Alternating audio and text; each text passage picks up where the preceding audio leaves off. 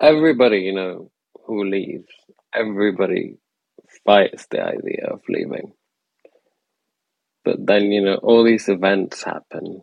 Like, you lose someone and then, something happens to you, like you see death like really close, and then you're like, okay, do I want to stay and die, or do I go and survive?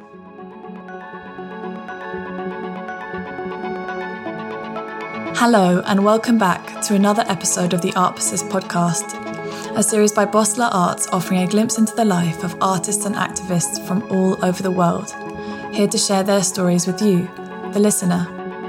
In this week's episode, we speak to the incredible Ayman Alhussein, a self-taught Syrian cinematographer and filmmaker. Ayman discovered his passion while filming his journey to the UK, which led to his involvement in the documentary Ayman, telling his own story by Deadbeat Films. Ayman has since shot films for NGOs including Choose Love and UNHCR, as well as creative projects for the NHS and artists like Anne-Marie. He also works as an authenticity consultant on films, including The Swimmers and Jungle. His latest project is the incredible short film Matar, which he shot and co-wrote.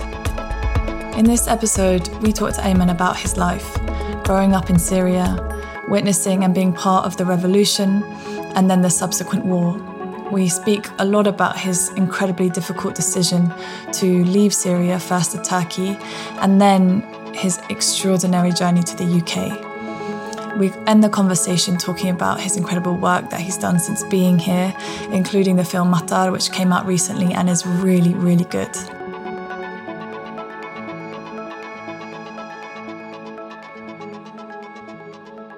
So, Ayman, at the start of all our episodes, we always ask our guests the same question, which is to, if you can, think of a work of art or a film or music or something that really stays with you from your life, something that maybe changed your life or affected you or really touched you as a young person or even now.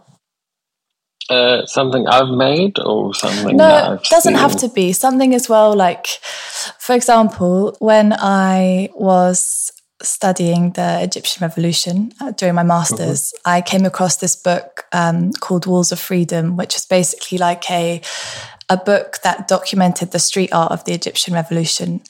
And after reading it, it just completely like changed my life in the sense that I was able to understand what happened during the revolution through art. It doesn't have to be something so specific, but maybe even just like something that influenced you in your early life. This would be funny, but like it's very similar to what you were mentioning. Back in Syria in 2011, I was 17, and the Arab Spring started, and people were like talking about revolutions and stuff. Me and my friends used to go out and write on the walls, about freedom and stuff. And it kind of, kept getting better, because at the beginning we used to be like very scared. We'd do it like very quickly, just like write freedom on the wall and then run away. Yeah. And then over time it became like more and more artistic. And it was so beautiful to see that. And then it just kept, over time people started singing and making revolution songs. And Yeah. I remember in that time it was like really, it used to give me goosebumps when I listened to those songs. And so, yeah, I would think that was something that stayed with me for a long time. Yeah, I can so imagine that. And I guess it's also that moment, at least from what I gather in Egypt, it was like that kind of change where the people were able to kind of reclaim the public space and not be, like it was this kind of unifying moment. Yeah. And actually, like, I've never thought about it until you asked me now. When I think back in memories, like from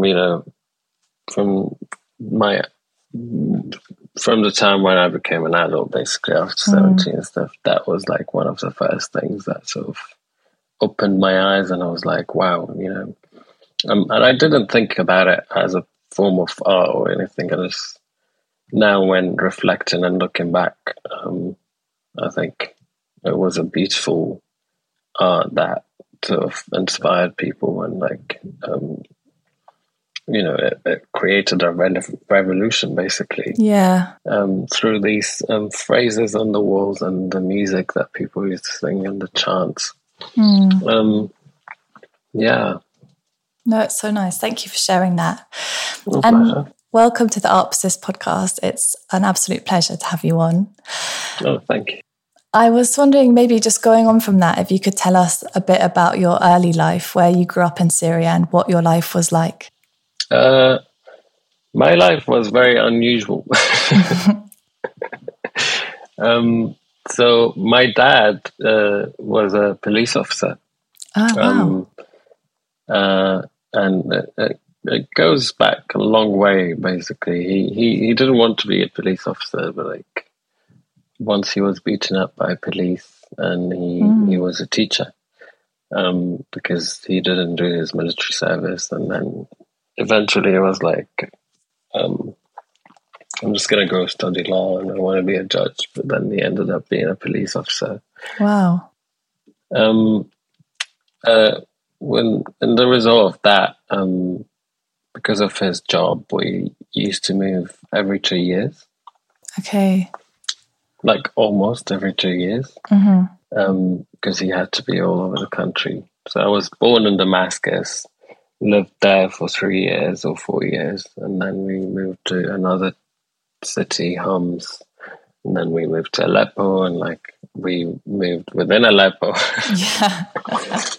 So I have these chats sometimes with my friends when they talk about like their childhood and like their friends from school. And most people sort of went to the same school for years and years, but for me, I changed schools so much that I don't remember almost anybody from my like primary or secondary school friends, because it just kept changing. Always changing, yeah.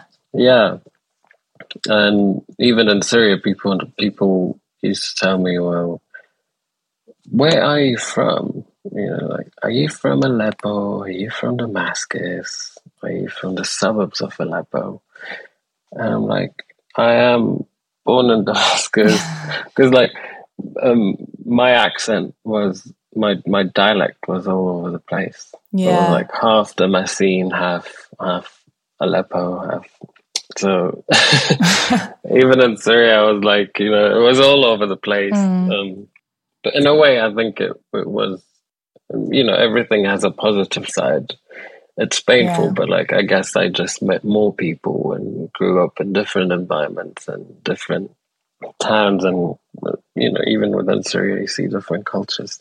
Yeah. So, yeah, that's how I grew up. And then most of my life basically was in and around Aleppo. Until I was 17. Yeah.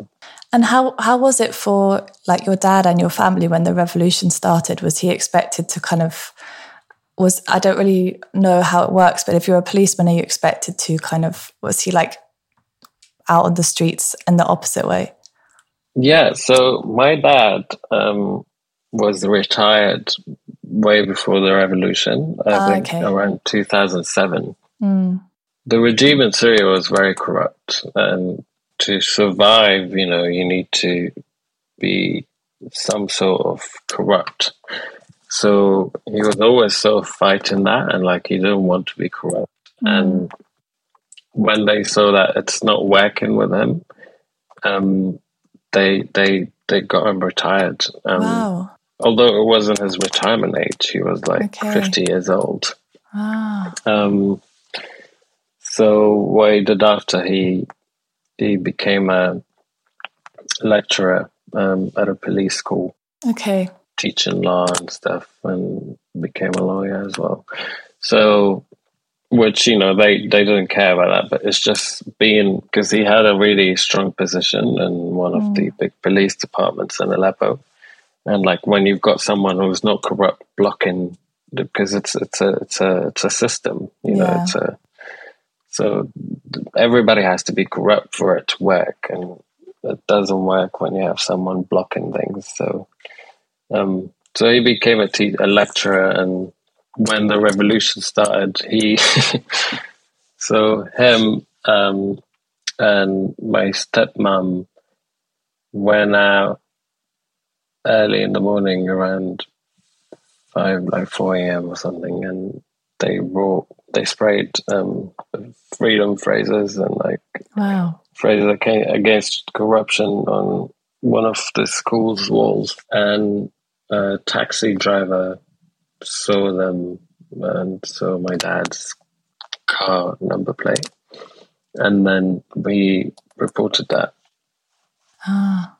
So yeah, I mean, it's a very long story, but basically he woke up next day and the car wasn't there, and then 2 weeks later he got a call, and they were like, "You need to come. We need to chat." Oh my God! And then he went there and obviously denied everything, and then they were like, "Look, we've got eyes on you." Oh my God! Yeah, didn't stop him.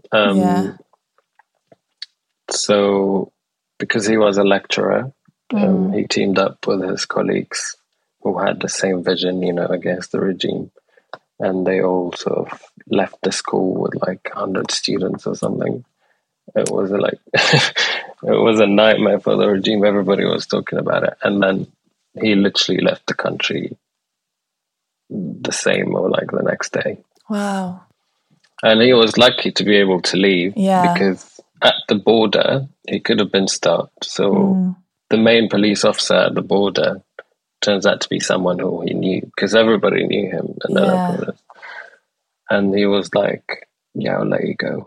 Oh my God. And they let him go. And then, Thank God so, for that. Yeah. I don't know why I'm talking about my dad. But it's so interesting. He sounds like an incredible guy. That's so brave. Yeah. And what were you doing at this point? Did you leave with him or did you stay? I don't want to leave. When it kicked off really badly, there was this time when I went to Lebanon for 2 weeks. And in that time, my dad left Syria. Okay. So I came back, and literally the day after he left, and I was staying with my brother and sister, and they were like, "Yeah, we're all gonna have to leave now," and I was like, "No, I'm not leaving." Yeah. So they left, and I stayed at my uncle's and my aunties, and I was just here and there. Also got caught way before that. Got caught because of protesting twice. First time for 2 days, and then the second time was bad. It was between 2 to 3 weeks. And then when I left that, my uncle was like, "Look, you're just gonna have to leave now. There's no other option." Yeah. I did leave. I went to Turkey for a week, and then I went back. Really? I was like, you know what? I can't do this. Yeah. It's just completely different language, and I just want to go home. I went back. They started bombing the town, and I mean, even before that, but it started, it was really bad, and a lot of people were dying, and then I kind of almost died. Really? Yeah, I was a few seconds away from where the shell landed. Wow. Did you get injured? Literally. No. I was so lucky. Literally 5 to 10 seconds. I had a motorbike where there was a big square. Basically, I was there driving, and then I heard the noise, and then I just went into one of the streets. And because I knew the town, I knew there was a basement somewhere where a building was in new construction. Yeah. It was there's a basement there. I literally threw my motorbike and ran downstairs. Yeah, I was slightly injured, but like, like scratches, Yeah. nothing more. Um, but coming out, I was like, oh my God. I look around, there were like 60 people who died that day. Oh my God. Obviously, I didn't see them in the moment, but like I saw Yeah. hundreds of people injured. But then in the end, there were like 60 people who died. Because, it's like the main square Yeah. of the town, and like they literally targeted that. Yeah. Knowing that it's literally civilians. And I think it was the night before Eid. Oh my God. The day before Eid. Yeah. In the afternoon. And it was Ramadan. So like people were fasting and stuff. Yeah. So it was really ridiculous. And that moment I was like, okay. It's time to go. Yeah. I guess when you can see how like brutal a regime is prepared to be, but it must have been such a hard decision to leave. But that was the moment that you thought, okay, I'm going to go to Turkey. Like everybody, who leaves, everybody fights the idea of leaving. Yeah. But then, all these events happen. Like, you lose someone and then, something happens to you, like you see death like really close, and then you're like, okay, do I want to stay and die, or do I go and survive? Yeah. So there's a lot of people have this decision to make. It's not an easy decision, like me going to Turkey and going back to Syria. In fact, I didn't go back once. I went back like 5 or 10 times. Really? Like every time I went back, in that first 6 months I left, I just, every time something would happen, I'd be like, okay, yeah, it's not going to work. Yeah. And were you taking photos and like filming at this point, or were you not? Was that not something that came kind of later to you? At that time, we were students, so we used to protest before all the bombing and the killing. We used to protest as like small groups.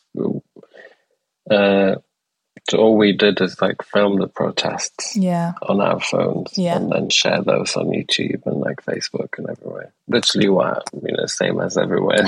Yeah. In the Middle East. But like I originally I loved photography. But I didn't do anything more than that until I left. And my idea was that I wanted to be a doctor. Yes. Because my mom died from cancer.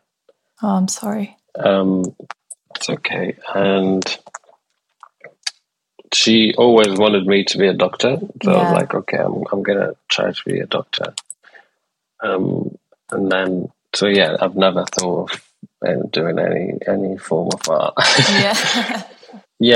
But then that didn't happen, and I went to Turkey. So the reason why I really left in the end, I was like, okay, unis are gonna start soon, and you need to think about uni. And sort of just move on, because this doesn't seem to be like something that's gonna get resolved. And then my family were like telling me and trying to convince me, well, look, you could go study uni, and then when you finish, you could go back. Yeah. And, you would have your degree, you'd be able to, be part of the, rebuilding the country and like help people. And I was like, yeah, that doesn't sound very bad. And then, so I started researching and unis and stuff. I started looking at options in Turkey. I don't know, I just found a uni, and they were like, they had a few options, and I went with dental prosthetics, which I was like, well, this is not what my mum wanted, but it's similar. In the same field. Yeah, same bracket. It will help people. Yeah, for sure. Yeah. And then, I started my life in Turkey and started going to uni. I was the only foreigner in the class. Wow. I had to learn Turkish very quickly because I didn't have time. Mm. And I needed a certain level of Turkish to be accepted. So I had an intense sort of course. I learned Turkish in 3 months. Wow. I got that degree that I wanted. I was like ready for uni in 3 months. Oh my God. That is so impressive. It's crazy. I was surprised, like, to do that in 3 months. And then started uni, started a new life, I would say, because I was on my own from that point in Istanbul. My family were in the south, near the border of Syria. Okay. And then I made friends at uni, and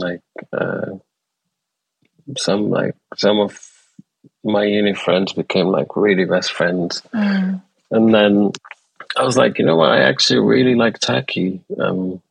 I feel like it's like becoming like home for me after 2 to 3 years. It's just started. It was like I literally almost became Turkish. Yeah. People wouldn't like recognize that I am from a different country. My Turkish was perfect, and people couldn't tell that I'm like coming from anywhere else. And then my friends were like from uni. Everybody was really happy, And then I finished uni, and I was like, okay, so Syria is not getting any better. Yeah.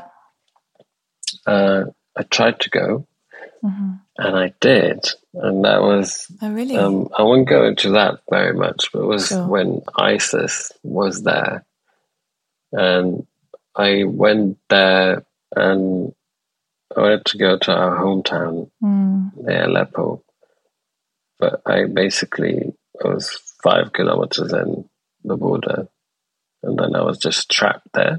Wow. So I couldn't continue. Yeah. And then I wanted to go back, and they were like, well, you can't go back. Oh my goodness. Because we were like kind of trapped, and like ISIS was very close.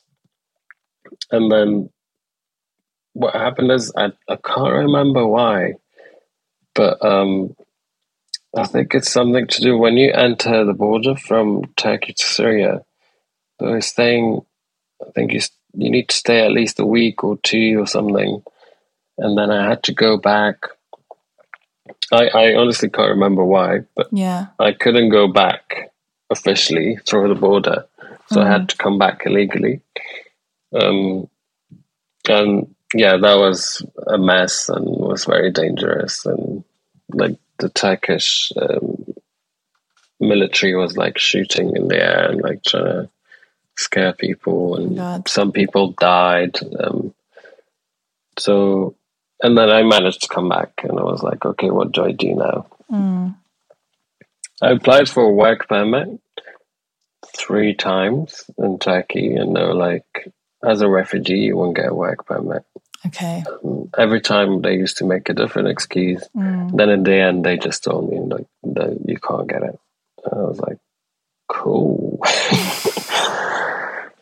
It was annoying because, I studied there, and like I speak the language perfectly, and like I'm graduated in Turkish universities, and I have nowhere to go.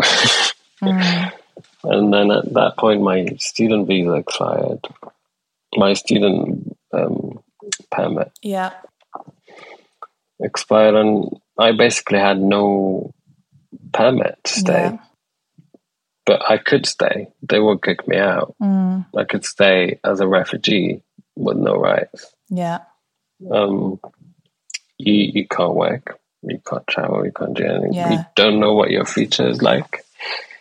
Yeah. And I was like, well, I can do it. I can survive. And then I started working in the tourism industry, cash in hand. And it was awful. Like they would pay me half of what they would pay a Turkish person for doing the same thing. Yeah. And that generated hate in the culture. People are like, oh, Syrians are working for half the price, and like this is affecting everybody. Yes. It was very stupid from the government because they created this hate culture by doing that and not allowing people to have equal rights. Yeah. So I did that for a few months, and it was a really awful experience. But I was clever enough to make some money that would pay for my sort of dinghy to Greece. Yeah. Yeah.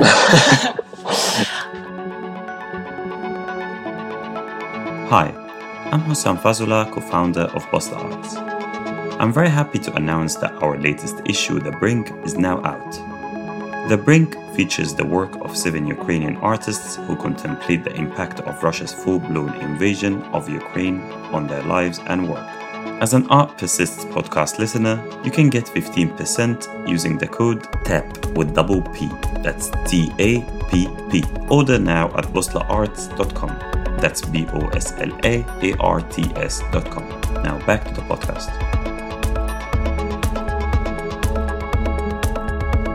Okay, so you're in Turkey and you have no choice really but to leave.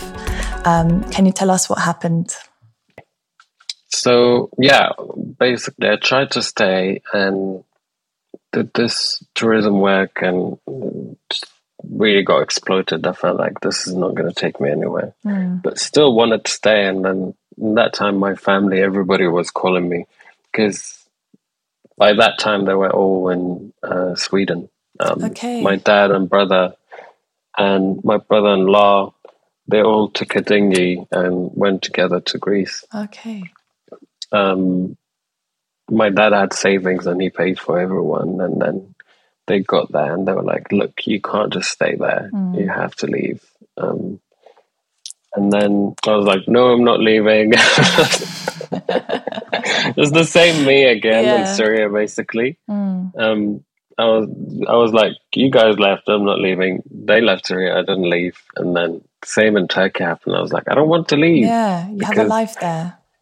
I literally have a life, and I had friends that, like, had the best moments in my life with, and we're like very close. And it just felt like home for me. I was like, okay, this is my second home. I just don't want to leave this because it took years for me to sort of feel like home again. But then when looking at it, and then I was talking to my friends, and they were like, look, Ayman, like, we don't want you to leave, like, because, we're friends and we don't want to lose you. But they were like, it might be the best option because you have no future here. And I was like, well, if you say so, like, because I was like, I don't know who to listen to, you just get lost. You're like, I don't know. And then when everybody was saying that, I was like, maybe it's the right decision to make. It was very difficult to make that decision. And it took a lot of arguments and conversations, but then I was like, okay, fine. Yeah. And I decided to do it and went to Bodrum, which is in South Turkey, and tried to find a smuggler through Facebook and stuff, and had to put my money at a gift shop. There was a Turkish lady there, and she was like, why are you leaving? I was like, well, I have no life here. I have no future. And she was like, no, you speak Turkish, you speak English. I can find you a job. I was like, it's too late now. But like when she referred to a job, which is like a cash in hand job, which is again like exploitation. Yeah. And like even the smuggler offered me a job.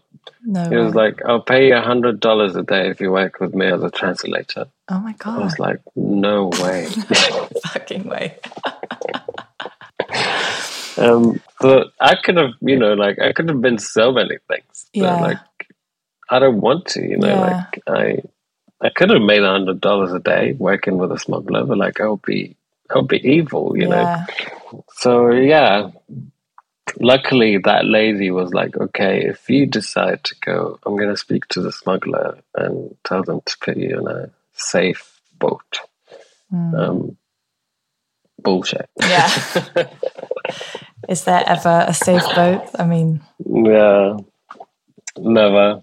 So, yeah, luckily made it from the first journey, but it was a hectic journey. It took like 10 hours. The engine broke, and that was the time when I was like, this is ridiculous. Yeah. I have to film this. So tried to document. It was dark, it was night, like looked at the footage, basically you see nothing from that.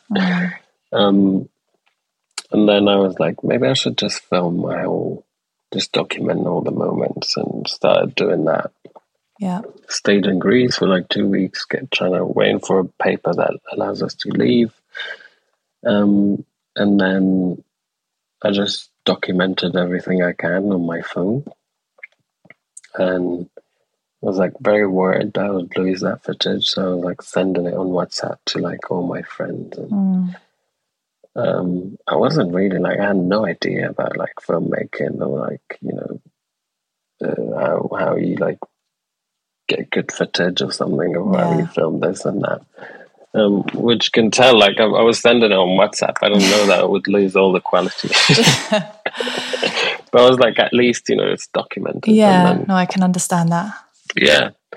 And I'm glad I did that for most parts. A lot of it got lost because I lost one of my phones, which had a lot on it. But some which I had sent on WhatsApp, I got back eventually from my friends. And then I went to Calais. Fast forward because got to Calais first night, and I had my two cousins who had made it to the UK 6 months or a year before me. We're like, oh, we know some people who are still there.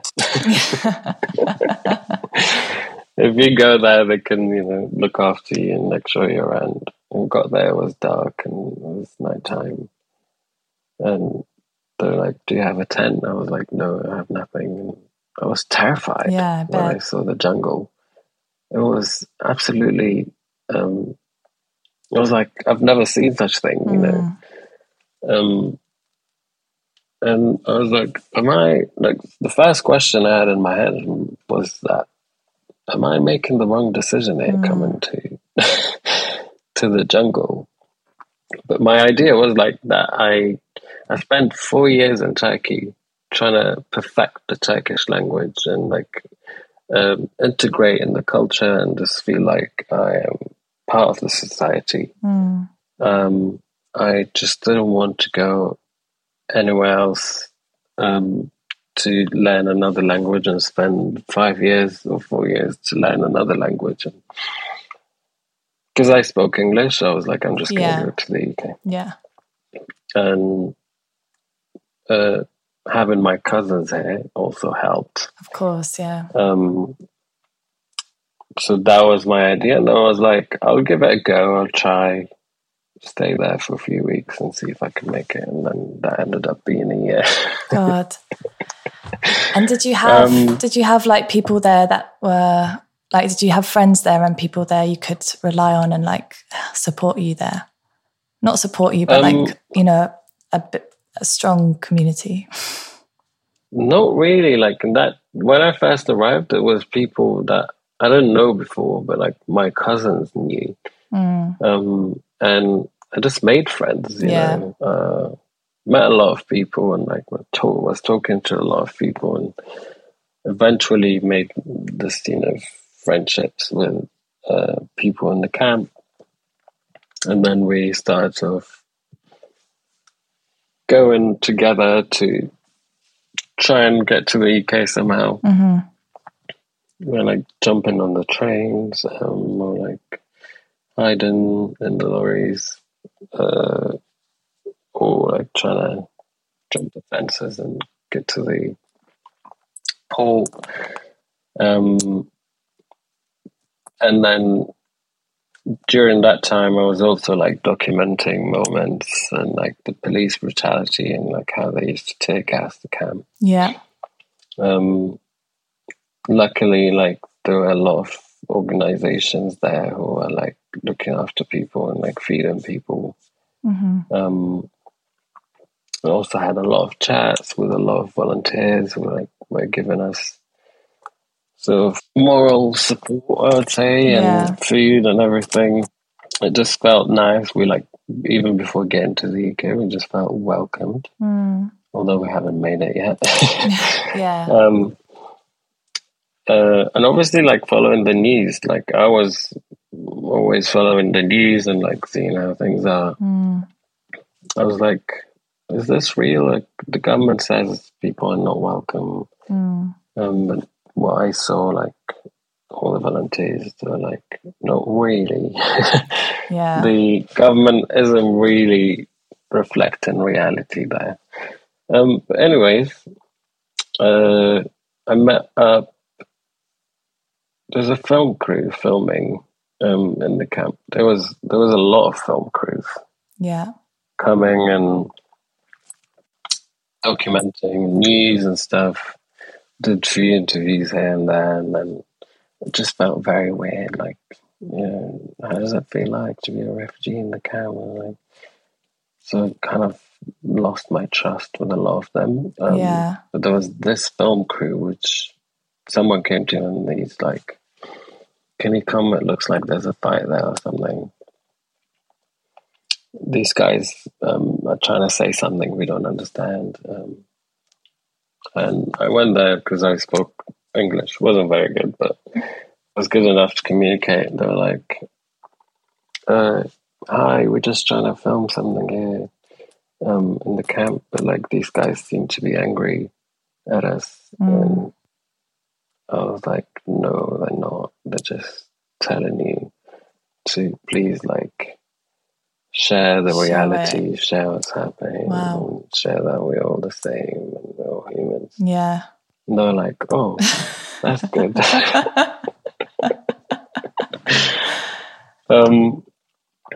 They were nice guys, and which the deadbeat boys. Yeah. They were like, "We really don't want to make any trouble. We're just saying like we want to document and like we're not here to film. We're volunteering. We are going to film to show what's happening, but like if people don't want that, it's okay." And I'm like, "No, it's fine." They're like, "Do you mind please helping us? We need like some advice and how to like.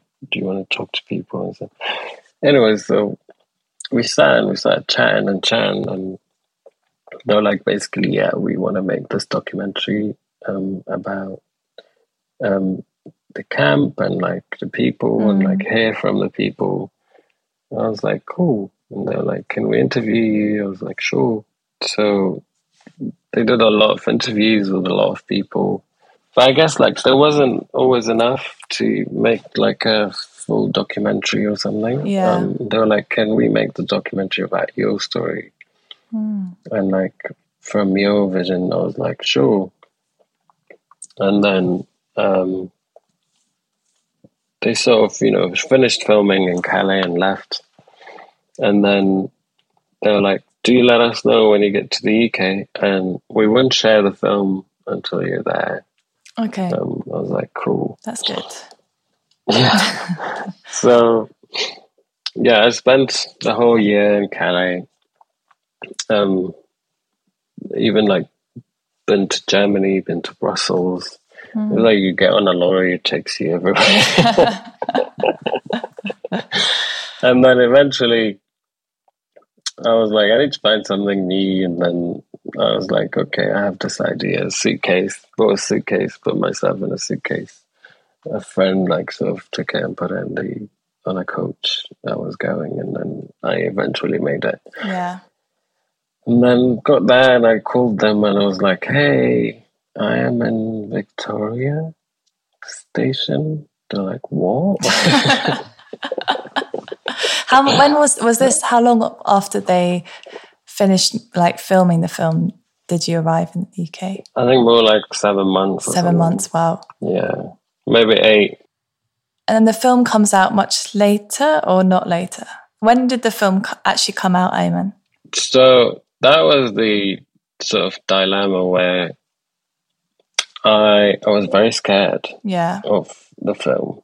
Yeah. Because I applied for asylum and then I was like, you guys, if you share this film and the Home Office sees that Yeah. film, me talking about the government, I might get rejected. Yeah. They were like, it's totally fine. We could just wait until whenever you want. And I was like, great. So I just kept waiting on it, and it took me 3 years to get my leave to remain. Okay. And through all that time, obviously, like we did like an annual interview where like they got all the updates and stuff about what's going on. And then we only released the film when I got my papers. Got your papers, yeah. In September 2019. Well, it's an amazing film. And actually, I watched it for the first time at the premiere of the second film, Matar. And I have to say, like, it was quite emotional to watch the first film where you feature in it, and then to see you like talking about it on stage and just see like, I don't know, I think what you capture in both films so well is the vulnerability that people feel, the utter loneliness of it. And I think in the second film, Matar, which is based on your experience, but it's acted by Ahmed Malik, who does such a great job, I think. And for those who are listening and haven't seen either film, I'll put links to make sure you can see it. I think it's just that idea of someone not, like, that idea that you don't even know who you trust. So even your friends, you capture the fear that you can feel by not knowing, who's going to tell on you, especially when it comes to doing kind of cash in hand work or that kind of thing. How does it feel for you to watch back Ayman as that film now?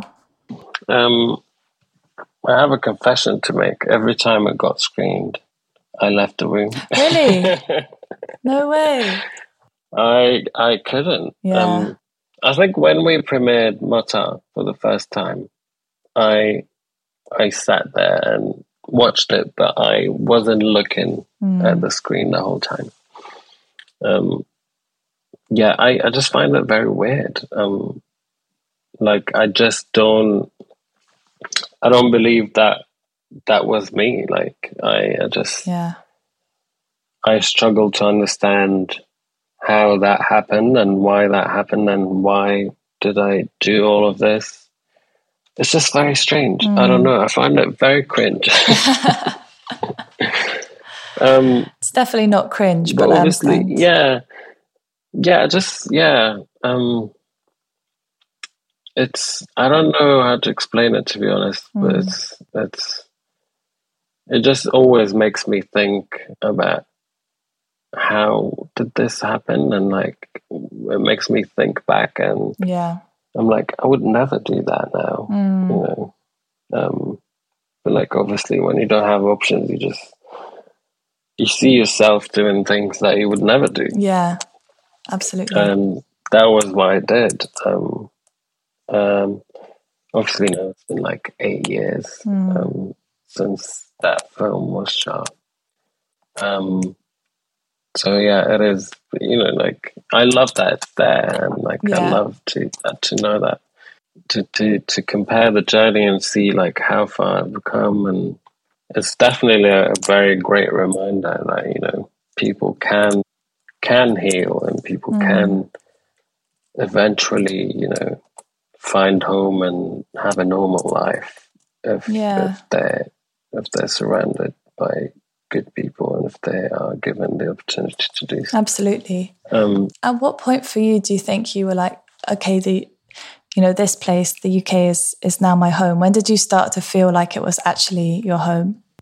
I started to get that feeling after I got my papers. Yeah, I can imagine. So for the first 3 years, I was living in fear.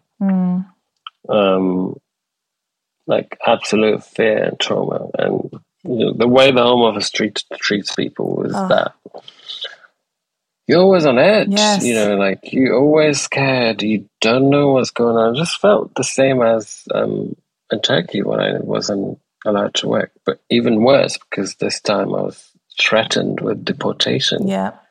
They're like, "Oh, you have fingerprints in France. You have fingerprints in Germany."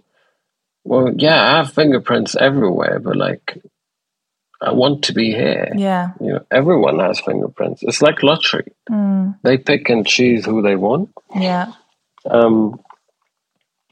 And why take 3 years? You know, like to think about what you want to do with me and like make me live in fear for the whole time. And the game behind that is that there's something called voluntary return. It's to push people to the point where they're like, okay, you know what? I don't want this. Yeah. I can't handle this anymore. Send me back. Yeah. And they used to send me letters saying, if you want to go home, here are like some numbers you could call. Yeah. So, I've never felt like, even until now, like I do feel like I'm home, but sometimes I'm like, maybe not. Yeah. I like the idea of home has changed for me. I can imagine. Yeah. Before, you know, I always thought Syria is my home, and that's all I wanted. Like this, that's all I wanted. I wanted to be home. I wanted to be in Syria. When I was in Turkey, I wanted to go back, but now I'm like, I'm just questioning the idea of home. What is home? Yeah. And I don't think it's anything but, you know, the people around you, where like you're happy and you have your friends, you have your loved ones, and where you are actually happy. Yeah. And home can always change. You know, a lot of people change cities, change towns just to have a better life and feel happier. So I don't know how I feel about home and the idea of it, but I feel like home would be wherever you like you're happy and you have people that you're happy to be around them. It's a strange one. It is. No, but like for me, especially because even in Syria, like we, as a family, we moved around a lot. Yeah, that's very true. So like, I don't really know what home is. Yeah. I've never had a home which I've stayed for like 10 years or something. And I really want to do that. You know, like my dream is to have a home and like just live there and like not necessarily live there the whole time, but like just have a house. Somewhere, wherever it is in the world, and just like keep that forever. And like when I have children in the future, they'll be like, okay, this is our home. I really wanted to give that, you know, to my children if I ever have children. Yeah. Because I've never experienced that because of so many things. Yeah, no, of course. And I can still understand that kind of stability and just something that will not change, will not be taken from you, will be constant. Absolutely. Exactly, yeah. I really, really hope you get that home one day. Thanks. Hopefully. So, yeah, that's the idea of home. It's a confusing one.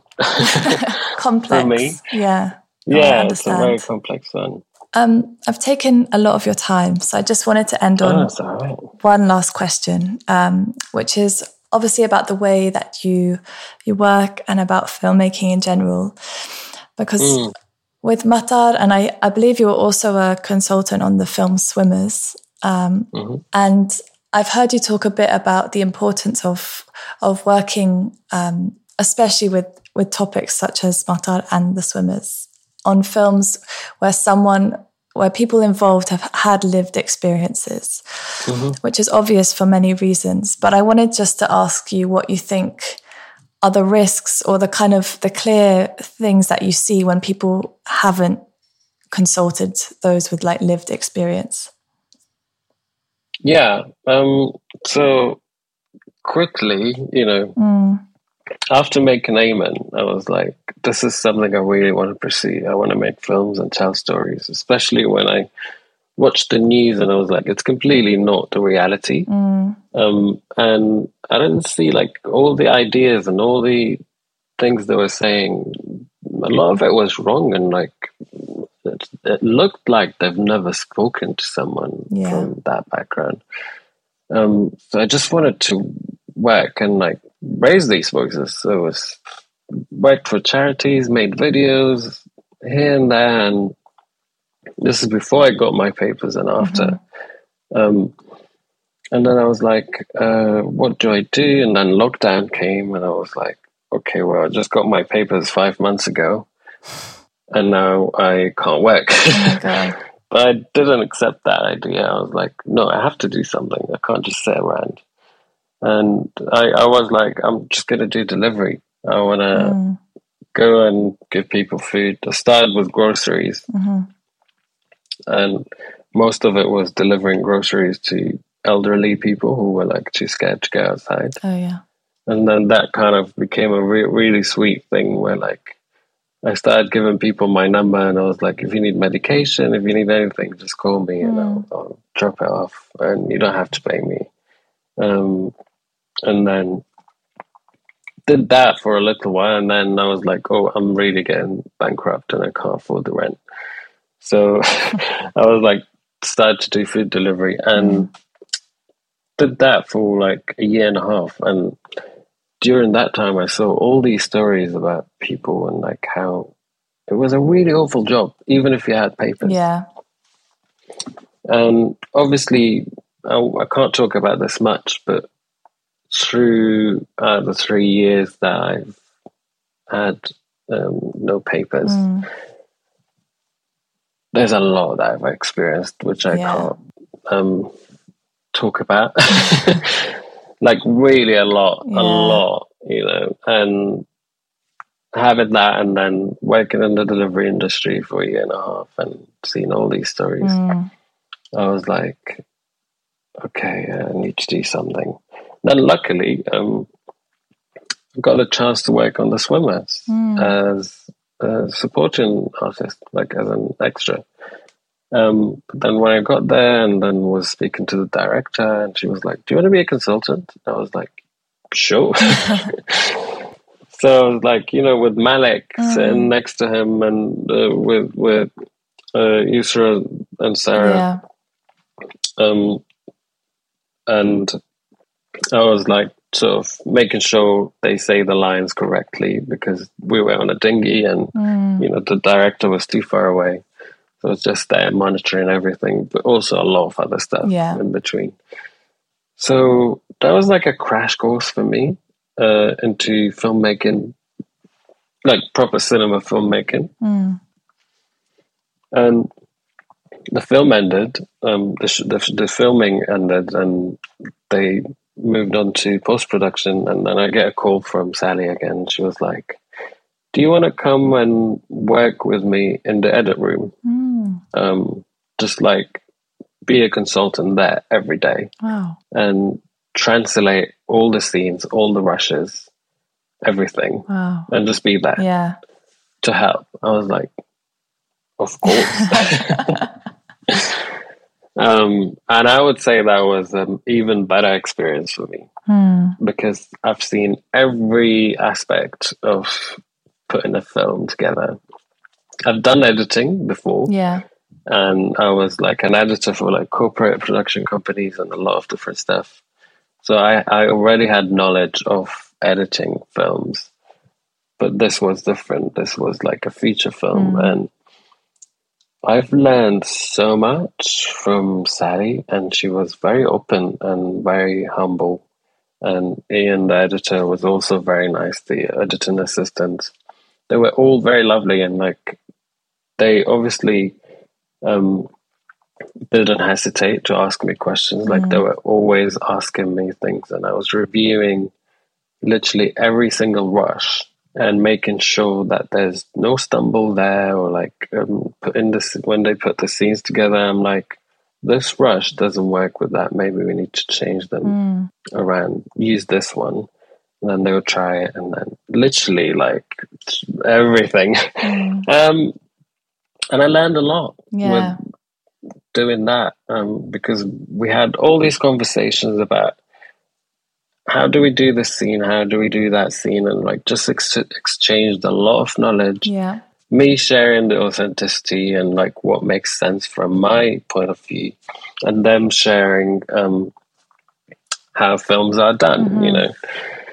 And when that finished, you know, the swimmers came out, and I was like, I really want to make something. And throughout that time, for like the whole year working on the swimmers, I was always thinking about this idea of a delivery cyclist who has no papers. And it just kept coming back to me again and again and again, and I was like, okay, maybe it's time.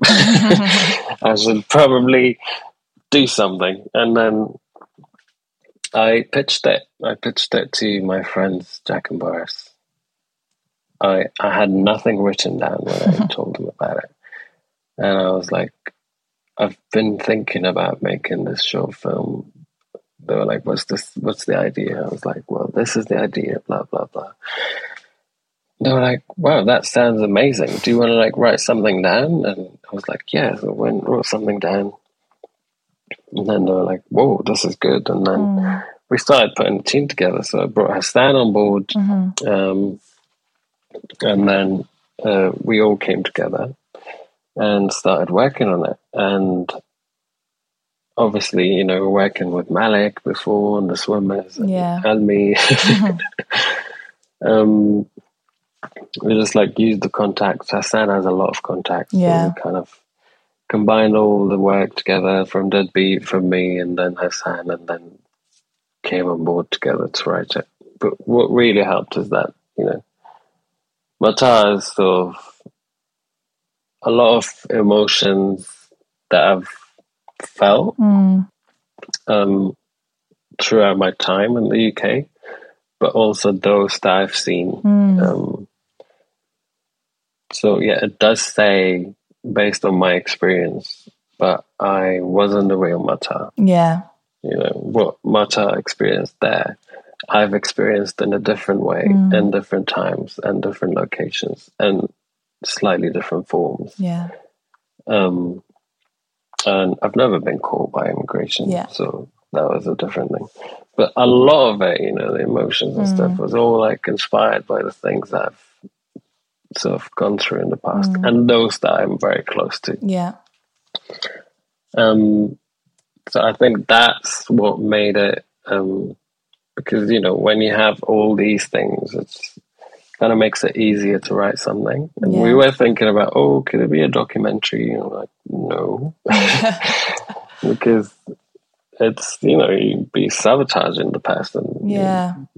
And there are a few real Matas there that I know, out there in the world, trying to survive. So there were a lot of risks, but then we eliminated all these risks by making a docufiction. And like just gathering all these stories. And obviously there were like the risks of, if this becomes a thing, people would be like aware of that, of the delivery industry, people working illegally. And after doing the research, it's been on the news quite a lot, like big newspapers and stuff. So it is already a known thing, and there are a lot of immigration raids already on people doing delivery, and like they always check. So we thought it's not going to really change anything. And in fact, it could change things in a better way, because you're given this insight into this guy's life and how he could actually survive, but he's not, you know, he's being stopped from every angle you look at it. It's just obstacles. In fact, he's a very hardworking guy who just wants to have a better life. Exactly. Well, it's such a fantastic film and so powerful. So congratulations. Thank you. And yeah, so what exactly was your role in the process of making Matar? So in the process of making Matar, obviously, it started with me as an idea, and then I brought on the team together to make it, which made me an executive producer. And then Hassan and I co-wrote it together. And then I shot 80% of the film. I was the camera operator, like the main camera operator on it. And Jack Thompson Rowlands, who's my friend, was the director of photography. But he was very lovely because we did everything together, like from doing the shot listing to choosing the camera. I actually chose the camera and the lenses. But we did everything together, and it's very nice because we got to work together and do the best for the film by collaborating together, which something doesn't happen a lot in the industry. Where usually camera operators don't get involved a lot in that process. But with Jack, he was very lovely, and we did it together, and it was a really good success. So yeah, these were my 3 roles on. Obviously, with short films, you kind of just end up doing a lot. But we loved it. Everybody loved doing everything we can to just make it happen and make the best story possible. Yeah. And I think I loved actually watching. I think you can also stream this on Waterbear, but I loved watching the making of that showed the process behind making the film. Yes. And it really speaks, I think, to exactly what you just said of collaboration and how much you can learn from one another if you just work together rather than okay, there's the DOP, there's the writer, there's the actor, and you just do your job, go home, that's it. And in the end, it makes a much, much better film. Definitely. Collaboration is very important. And when people put their ego aside and just focus on making a good story, a lot of things can happen, a lot of good things. Which, again, talking about the swimmers, when I worked on the swimmers, I felt like I really had a voice. I really had an input on a lot of scenes and a lot of the decisions. But that was part of it being successful because those people who were making it had Hassan, had people on board with lived experience, given input, and not just that, from early stage till the end, and they've listened. It's not just we had a consultant for a day and 2 and that was it. We were involved in literally everything from start to finish, and it started with Hassan, but Hassan wasn't enough, so we're both of us, and even with us, we were super busy working in every department to make sure it's as authentic as possible. And you've seen the film. It's a result of having people with lived experience working on a story. I see a lot of stories telling stories from the Middle East or from Syria or whatever. It's just it's embarrassing. It is. Honestly, some of it is really embarrassing. You see graffiti on the wall and it's written wrong. It's some stuff are really awful. And also, I feel like so often if the person who made it has not had that experience, then it's I've a lot of times I watch something and I just think it's quite patronizing, or at least it doesn't it doesn't make the person whose story they're telling have agency, so often they miss out the first part of their life, for example, before they leave. So it's kind of, it pisses me off basically when I see that. It is, it's it's if I make a film about the UK and Syria, but I've never been to the UK and I have nobody tell me about the UK. It would look awful. It would absolutely look awful because, I have no knowledge. So what I have to do is bring someone from the UK, tell me all the stories, and maybe like even write it with me, you know. Yeah. So I mean, it's really important having people with lived experience or with knowledge to collaborate on films, and that's what we did. You know, we were lucky with Mata. Obviously, like the main reason behind me doing it is that I had all these ideas I wanted to deliver. Yeah. But like, if it was another story, which I'm not very knowledgeable about, I would bring someone on board. Yeah. No, it's a very good lesson. And what have you got coming up? What are you working on next? But continuing on my point, I have a new short film idea. Oh. Which, I can't spoil it yet. Yeah. But I am not very knowledgeable about it. Oh. So I've been doing my research and stuff. It's about a Vietnamese woman. Okay. I mean, this could never happen. This is very early stages. But this lady I've met in Manchester, and she's got a really... she's been through a lot, and she's still... so I'm thinking, well, I do have my point of view, and like I know the story, but I feel like I'm not very familiar with Vietnam. So I'm thinking I need to get someone who's very knowledgeable to work with me to put this story authentically together. Yeah. Nice. So that's the next plan. And then on Mata, we've been given development funding. Well, not yet. The BBC will be giving us development funding to write a feature film. Yay. For Mata. That is so exciting. So hopefully we'll, in a year or 2 or 3, we'll get to see a long form of Mata. Yeah. That is so exciting. Very excited about. Yeah. I remember at the premiere, someone asked that. They were like, when are you going to make the feature film? And everyone was like, yeah. So that's so exciting. Well, I can't wait for both those films. It sounds amazing. Thank you. Yeah, I'm very excited. It feels very special that we get to tell stories from our perspective, things that we've experienced, and raise these voices that were blocked by the media, which is shocking. Like you hear about the news and the Titan, and then a boat where like 750 people sank, and like it doesn't get the coverage it deserves.